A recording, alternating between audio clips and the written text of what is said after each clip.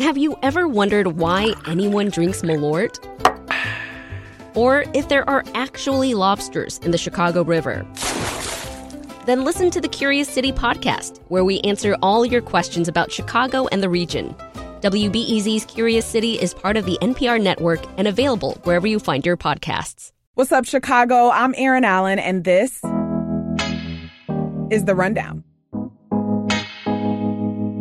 The first time I moved to Chicago was 13 years ago. I moved directly into a housing cooperative called Stone Soup, which at the time was the largest housing co-op of its kind in the city. The focus of the community was social justice and joy. You had to demonstrate that you were committed to social justice in some way in order to live there. And the co-op had all kinds of members. By 2010, after I had already studied at a whole liberal arts university, Stone Soup was the most diverse space I had ever been in terms of class, nationality, citizenship status, and most definitely in terms of sexuality and gender identity. Before Stone Soup, I had never been asked to refer to somebody with pronouns other than she or he. Being exposed to queer folks in a space that was imperfect, but constantly working to support people on the margins, it forced me to reckon with my own sexuality. I didn't come out until I'd already moved out of Stone Soup, but it ended up being a space where I could see how to live openly and be supported and seen, and how to be an ally to folks I didn't identify with, though I was queer myself. Because LGBTQI, there's more than just one way to be queer. I have never experienced a vibrancy and an electricity in a queer community like I have in Chicago. I think there's so much political agency and political power here in Chicago, and there's so much potential for, that radical inclusivity that we've talked about. That's Adam Rhodes.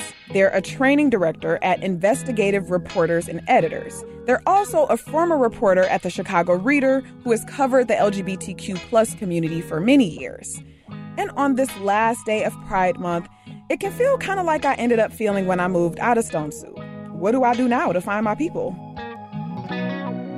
Well, there are plenty of places and spaces in the city. They're on the south side. They're in the suburbs. Believe it or not, queer love actually is all around us.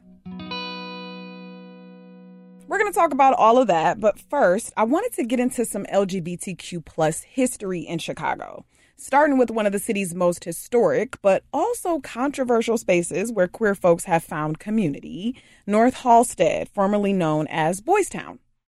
Before there was Northalsted / Boys Town in the city, there were queer affirming spaces in, the South Side, South Shore, Bronzeville, the Loop, all of those places. And that was in the anywhere from the 30s to the 60s. Okay. And I think historically that was a time when it was actually illegal to be gay. You couldn't walk around, trans people couldn't walk around living as their gender because there were laws that criminalized that.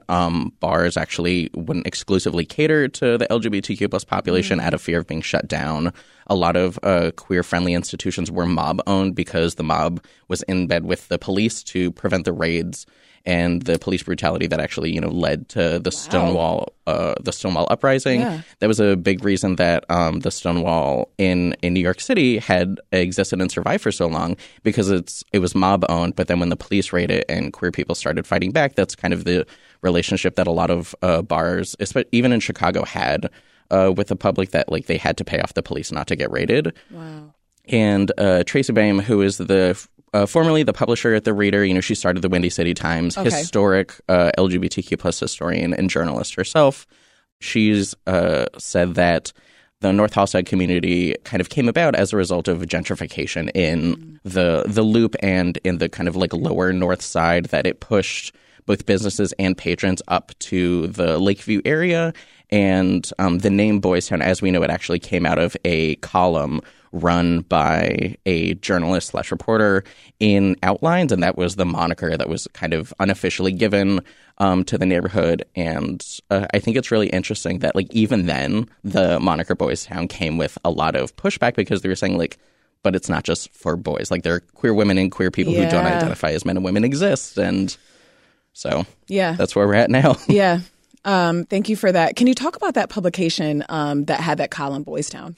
Yeah, Outlines. I think Outlines really existed in a time where that was the only way that queer people got information about our community. The Windy City Times, Outlines, those are the places we looked for, not just like the entertainment, like which bar has a good special or which bar is having like a drag show, but those are the places we look to see, like, has the human rights ordinance in Chicago passed? Like, how can we protect ourselves against the HIV/AIDS crisis? Because that's when I think these publications became especially crucial.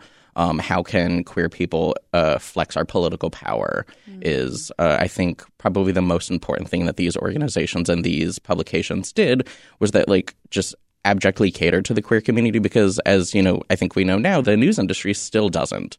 There are queer verticals in some publications, but by and large, the publications that cover queer issues the best are just queer-serving institutions.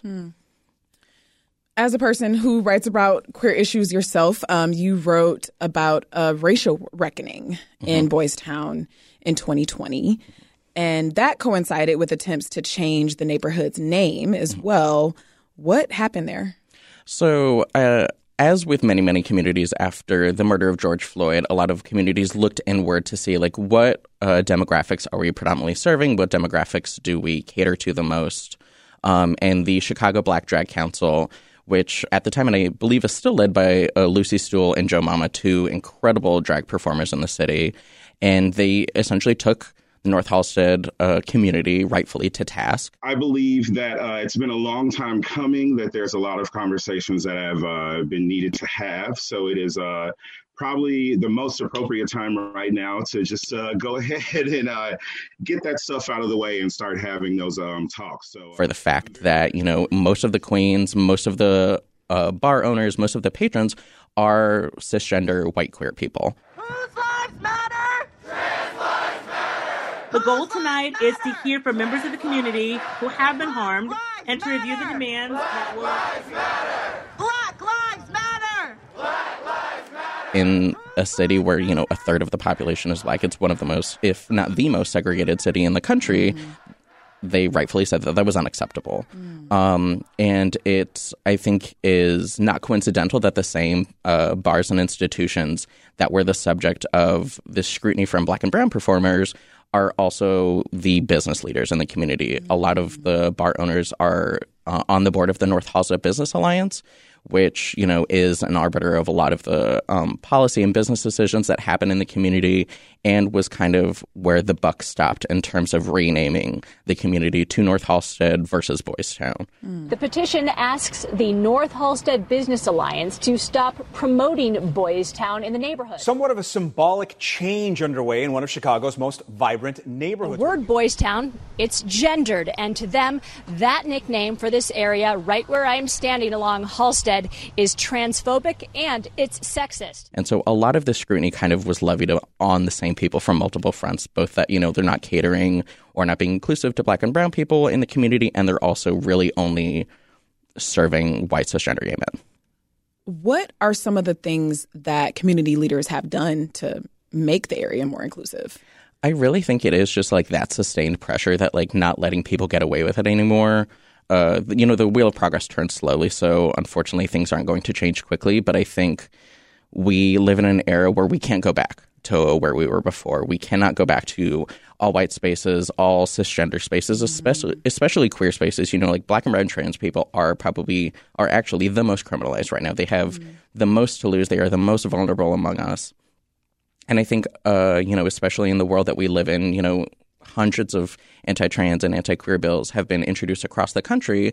I think both the murder of George Floyd and the racial reckoning that came about that and where we're at politically have really served as a massive wake-up call to people that, they might not be changing things overnight, but the environment of these spaces is very, very different. Even just as a patron, when I have gone to Boys Town, I see more people that look like they're from my background. I see more Latino people. I see more Black and brown people. I see more queer and trans and non-binary people, even if that might not be reflective in, like, the bar owners and the bar leadership. The patrons are taking up space, whether leaders like it or not, kind of. Yeah.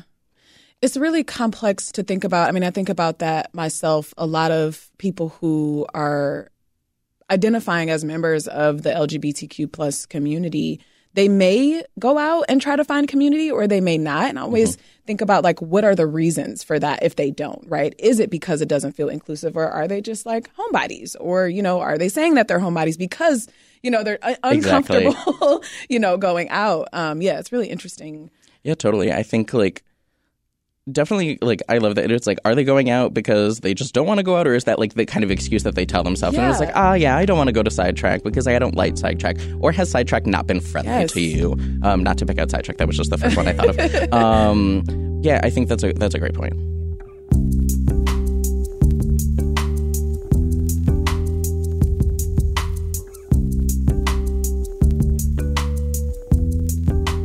Let's get into some of the other communities and spaces across the city where queer folks are finding and making that community. There are a few service-based organizations around Chicago. I mean, you already talked about the Chicago Black Drag Council. If you could get a little bit more into that and some of the other community service-based organizations that are really creating that space. Yeah, totally. So the Chicago Black Drag Council is exactly what it sounds like. It is a council and organization led and serving Black and brown drag performers here in the city. They advocate for better working conditions, better pay. I kind of think of them as an unofficial labor union for the Black and brown drag performers in the city. There's also the Brave Space Alliance on the South Side, which is the city's Black and trans-led community center. But then there's also kind of informal organizations. There's Reunion Chicago. There's the labor unions at Brave Space Alliance, Howard Brown Health, Berlin Nightclub. And I kind of see those as kind of queer community spaces as well. We've talked a little bit on the show about some of those kind of pop-up spaces, kind of traveling venues. Yeah. And then there's the actual brick and mortar venues that you come across as well. I'd love to hear about some of those that you have come across. Yeah, I think you can't talk about Black queer spaces in Chicago without talking about Jeffrey's Pub on the South Side. It is the country's oldest Black queer bar in the country. Wow. It's 60 plus years old. It has served as a lifeline for the Black queer community for decades. And it is unlike any other space that you'll find in the city. There's Club Crave on the South Side as well. There's Club Escape. So there are a lot of those options for people who either don't want to or can't access the North Side queer community. But outside of Northalsted, Andersonville is also a very, very queer enclave. I like to say that Northalsted kind of caters to the younger queer crowd, and then Andersonville's for the queer crowd with a 401k. Okay. Yeah, so it's that's really the adult, gainfully right? Yes. Gainfully employed, have stable jobs, have vacation time and PTO and all of that fun stuff. But then in Andersonville, there are actually a lot of really, really inclusive queer spaces as well. Nobody's Darling, which is one of the country's only lesbian bars, is in the Andersonville area. It is also owned and operated by two incredible Black queer women. And so obviously that impacts the space and who it serves. I think in Rogers, I don't know if it's on Rogers Park or right on that Edgewater line, but it's Whiskey Girl Tavern is also one of the city's only and one of the country's only lesbian bars. So there are a lot of spaces kind of that are growing outside of the Northalsted community that I love. Yeah. And talking about these spaces, we're talking a lot about safety. And there was a hit and run outside of Jeffrey Pub last summer. As you mentioned, we've seen countless anti-LGBTQ plus bills this year. How do you see queer spaces reckoning with safety and anti-LGBTQ sentiment? It's so tough because I think everyone's relationship to that is different. I've seen some queer spaces where we're just no, we're going to hang pride flags. We're going to hang the progress pride flag. We're going to hang the trans pride flag, and we're not going to let people even think that they're winning. But then I've seen some places where I'm just they've hired security or they've, blackened windows, kind of hearkening back to the early days of these establishments when the blackened windows you see in a lot of queer institutions are because people didn't want to be seen. It was illegal to be in these spaces. And so the dark windows that you see in a lot of spaces are an act of security and safety themselves. And I've seen some institutions kind of go back to that, which is terrifying, but in some ways very necessary. I think there are a lot of different ways places are reckoning with this, but there hasn't been a single institution I've seen that hasn't had to handle this in some way, whether it is, like actually just not having drag shows anymore or just being as visible as they possibly can. Yeah. And obviously, I think that comes with a ton of privilege, like the decision to, it's like, no, I'm just going to stand in my queerness and like shove it in people's faces, for lack of a better phrase. That is an option that isn't afforded to everybody. The people who can't either monetarily or physically kind of reckon with that, I think, is also part of the conversation. Looking back, you've been in Chicago for how long? Since 2019. Okay. Yeah. When you got here, how did you find queer spaces in queer community? Yeah, I think like every young queer person that comes to Chicago for the first time, I definitely was like, okay, I have to go to Boys Town. Let's see what it's like. I did have fun. I really enjoyed Sidetrack. I really enjoyed Progress Bar, like all of the bars that you see, all of the popular bars. But, I will be honest that I did notice that very stunning kind of lack of diversity. Yeah. And, I am my mother is a Cuban refugee, so like I have a lot of connection, obviously, to like Black and brown spaces versus like mostly white and cisgender spaces. I'm non-binary, so I seek a lot of trans representation in the spaces that I seek out as well. And I didn't see that in Northalsted. It has, obviously, as we talked about, improved. But when I first came to Chicago and I noticed that I specifically tried to find places outside of Northalsted, that's when I started going to Andersonville more. That's kind of why I go to Andersonville a lot more. I see a lot more people like me in Andersonville. So how did you know? I mean, like, did you ask around? Like, did you just come upon by, being your own curious self? Like, how did you actually find out about that? I think, it flexed those journalism muscles. I just like went online and was like, where are these places? As opposed to like a Google search. I think I actually did use like a LexisNexis search to like find queer places. So like, I really did, frankly, as much research as possible to be like, what is the like, I kind of did like a mini census just for myself. Like, what are these spaces? Like, where do I find them? And like, who do they serve the most? Yeah. Does that make sense? Yeah, I've been really trying to find a voguing class. Oh my God, please tell me when you find it. Yeah, I will. I mean, as a like Black queer person myself, I do have trouble when I think about that of just like, okay, I'm here now. I know from 10 years ago when I was here what spaces were there, but like what is happening now and how do I find it? And I haven't naturally come across like a voguing space, and I think for people who are not journalists, right, who don't have that muscle to flex, what would you say to folks listening who haven't quite found spaces like that are right for them? Yeah, I think, frankly, they're as terrible as the internet can be. Like finding those digital spaces can be really, really important. Like finding like going on like gay Twitter and being like, where are these spaces?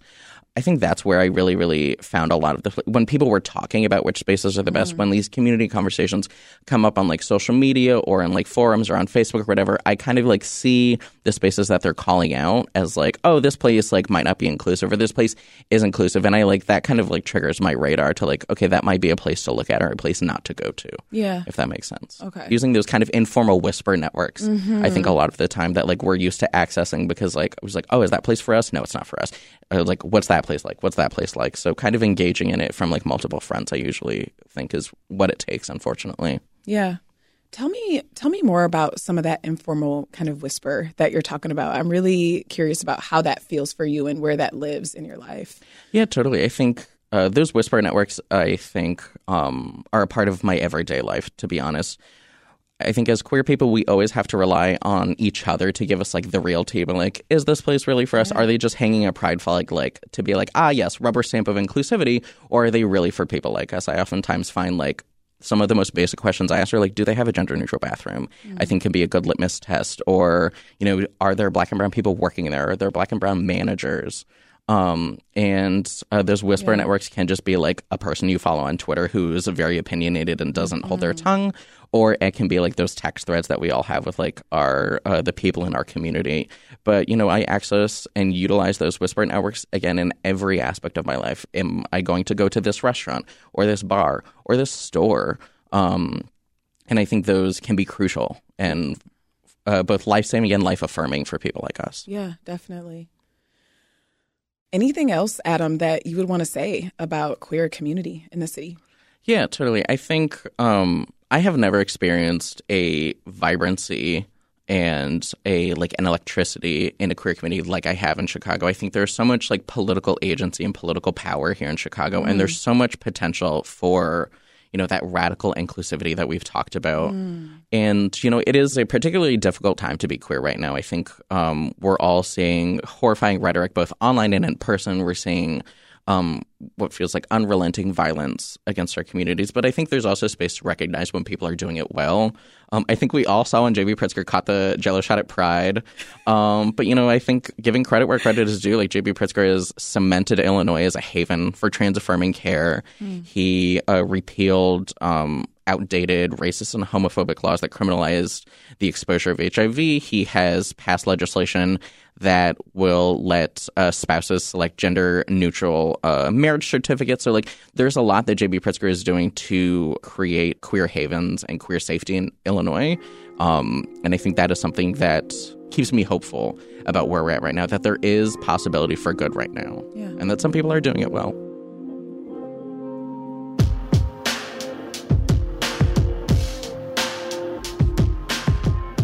Adam Rhodes is a training director at Investigative Reporters and Editors. Adam, thank you. Of course. Thank you.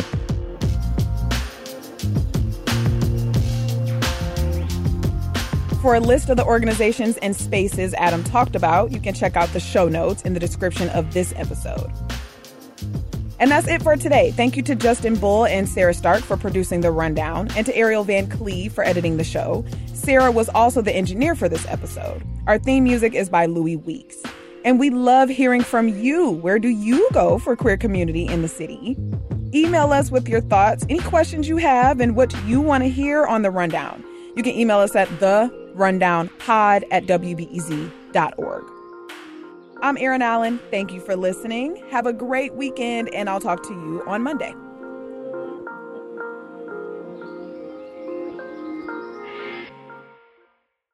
Yeah. I'm tired of being somebody being like, oh, look, a diverse person is here. It's like that word also. Oh my God.